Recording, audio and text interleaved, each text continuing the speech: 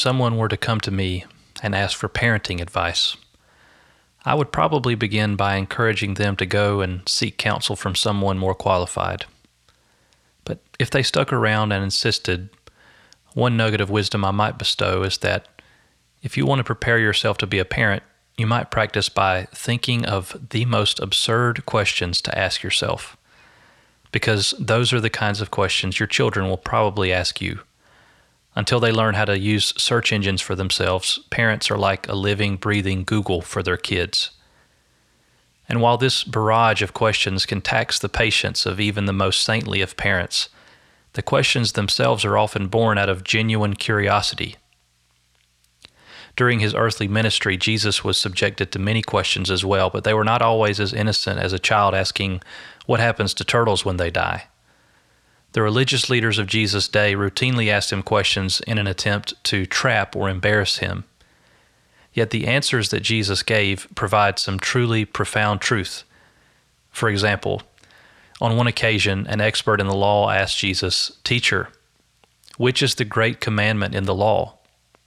Presumably, this man thought he had painted Jesus into a corner, like a child asking, "Which one of us is your favorite?"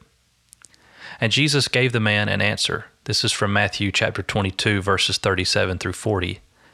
And he said to him, "You shall love the Lord your God with all your heart, and with all your soul, and with all your mind. This is the great and first commandment. And a second is like it. You shall love your neighbor as yourself. On these two commandments depend all the law and the prophets." So Jesus gave the man more than he bargained for.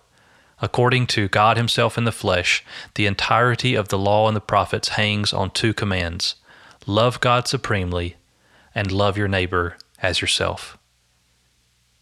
When you look at the 10 Commandments, you see that they have this very shape. The first 4 commandments, generally speaking, have to do with how we relate to God.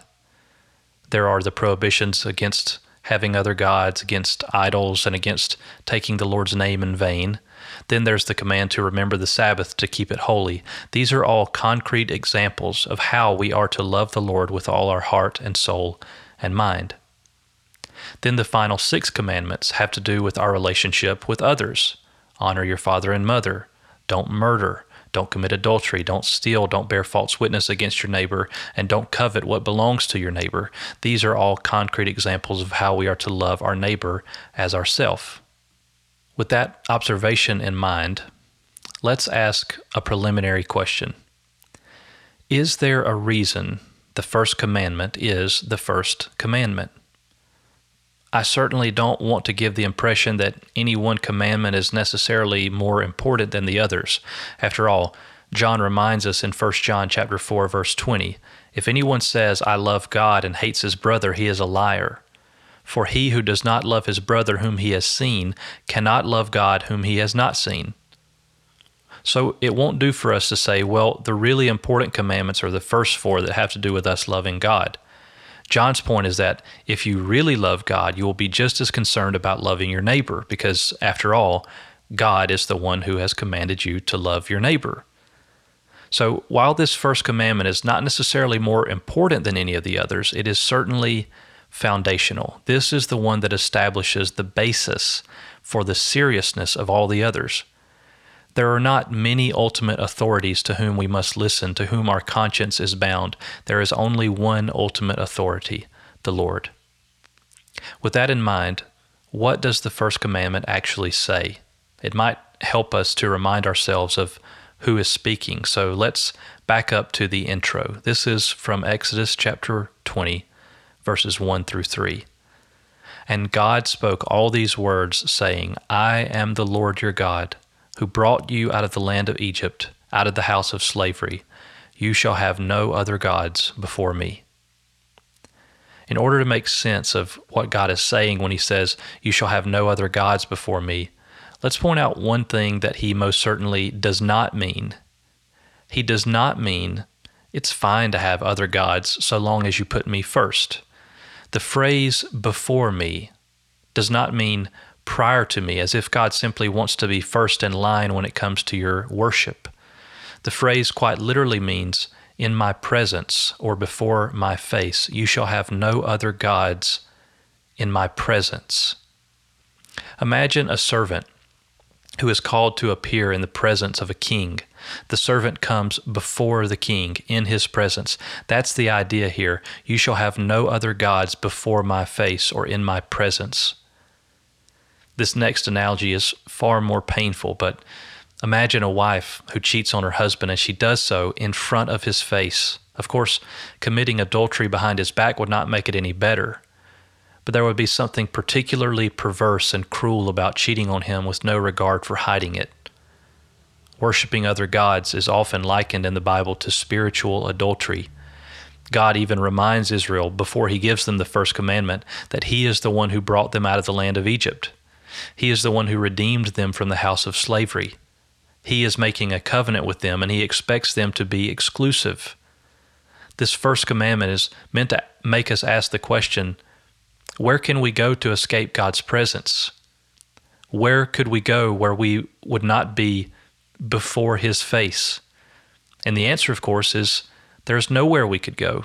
There is no place to which we could go to evade his presence or escape his sight. There is nothing we could do, and nowhere we could go that we would not be before his face or in his presence. So the effect of the command is not simply to say, put God first. The real thrust of the command is, let God be your only God. You shall have no other gods besides me. Now, just what does it mean to have God as our only God? Well, one of the things we're going to find about each commandment is that even when the commandments are stated negatively, you shall not, there's a positive command assumed as well. In this case, what's assumed in this command, and we can say this with confidence based on what we learn in the rest of Scripture, is that we should love the Lord with all our heart and soul and mind and strength. That is what it means to have no other gods besides him. It means that whatever is owing to the one who is our supreme authority and our highest love, that is what we give to God and God alone. J.I. Packer put it this way, your God is what you love, seek, worship, serve, and allow to control you. The list of other gods is endless, for anything that anyone allows to run his life becomes his God. So, the first commandment invites us to search ourselves, as it were, and ask whether we are abiding other gods in our life. Let's try to put it into the form of some diagnostic questions. First, what or whom do you worship? We might praise others, but to whom do you ascribe supreme worth in your life?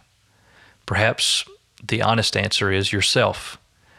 Maybe it's your children or grandchildren. Maybe it's your spouse or parents. What or whom do you worship? Next, to whom do you go for help? Again, when you need practical help, you might go for help to an auto mechanic or a handy friend, but I mean, to whom do you cry out? Where do you go for wisdom? Who do you lean on in times of hardship? Again, there's nothing wrong with leaning on others. God has made us to need relationships. He's the one who said, it is not good for man to be alone. But if you always lean on others and never on God, you might not be giving him his due. The third question we could ask ourselves, what or whom do you allow to control you? Maybe it's a person, maybe it's an inanimate object like money, like your job, a hobby, or something else. Or perhaps the answer is that you don't allow anyone or anything to control you. What or whom dictates your life the most? Is it yourself or is it the Lord? Fourth, whom do you thank? Some people are so self-involved that they never thank anyone. Even if they would never say it, they live as if they have no one else to thank for anything. Others are thankful, but their thanksgiving never goes high enough. It's good to thank others. It's encouraging to them and even a helpful reminder to ourselves that we need others. But how often do you stop to thank God? If we're not careful, we can thank everyone but him. And here's one final diagnostic question. Where does your ultimate loyalty or allegiance lie? If you had to choose between siding with someone or something you hold dear or siding with God, which would it be? Of course, we never hope it comes to that, but occasionally it does. Occasionally we have to say, my relationship and loyalty to God is more important to me than this other affiliation or allegiance or relationship. Where is your ultimate loyalty? Now, those are just a few diagnostic questions. I'm sure we could think of many more, but I want to close by pointing out why it is good that God demands such exclusive love and commitment. It's not because he is an emotionally needy person who just needs us to love him and praise him. It's because he is concerned for our good. So let me give you 2 reasons why it is good and right for God to demand such loyalty from us. First, it's right and good for God to demand such loyalty because he is the only true God. It's right for him to say, "You shall have no other gods before me," because he is the only true and living God. Listen to what God says later in Deuteronomy chapter 4. Did any people ever hear the voice of a God speaking out of the midst of the fire as you have heard and still live? Or has any God ever attempted to go and take a nation for himself from the midst of another nation, by trials, by signs, by wonders, and by war, by a mighty hand and an outstretched arm, and by great deeds of terror, all of which the Lord your God did for you in Egypt before your eyes? To you it was shown that you might know that the Lord is God. There is no other besides him. Know therefore today and lay it to your heart that the Lord is God in heaven above, and on the earth beneath. There is no other. So the first reason it's good for God to demand such loyalty is because he is the only true God. The second reason is very much related to that. It's right and good for God to demand such loyalty from us because only the Lord saves. Because he is the only true God, to pursue other gods besides him is not only foolishness, it is spiritual suicide. It's like chasing a harmful remedy for a deadly disease when a real cure exists. Listen to how God put it to Israel through the prophet Isaiah. This is from Isaiah chapter 45, verses 20 through 22. They have no knowledge who carry about their wooden idols and keep on praying to a God that cannot save. There is no other God besides me, a righteous God and a Savior. There is none besides me. Turn to me and be saved, all the ends of the earth, for I am God, and there is no other. If you want salvation, there is nowhere else to turn. No one else to whom you can look except the Lord alone. There is no other God, no other Savior, no other fountain that can satisfy. So when you hear God say, "You shall have no other gods before me," don't hear it as the pleading of an emotionally needy person.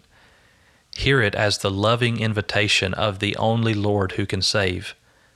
We hear an echo of it in the words of Jesus. "Come to me, all who labor and are heavy laden, and I will give you rest."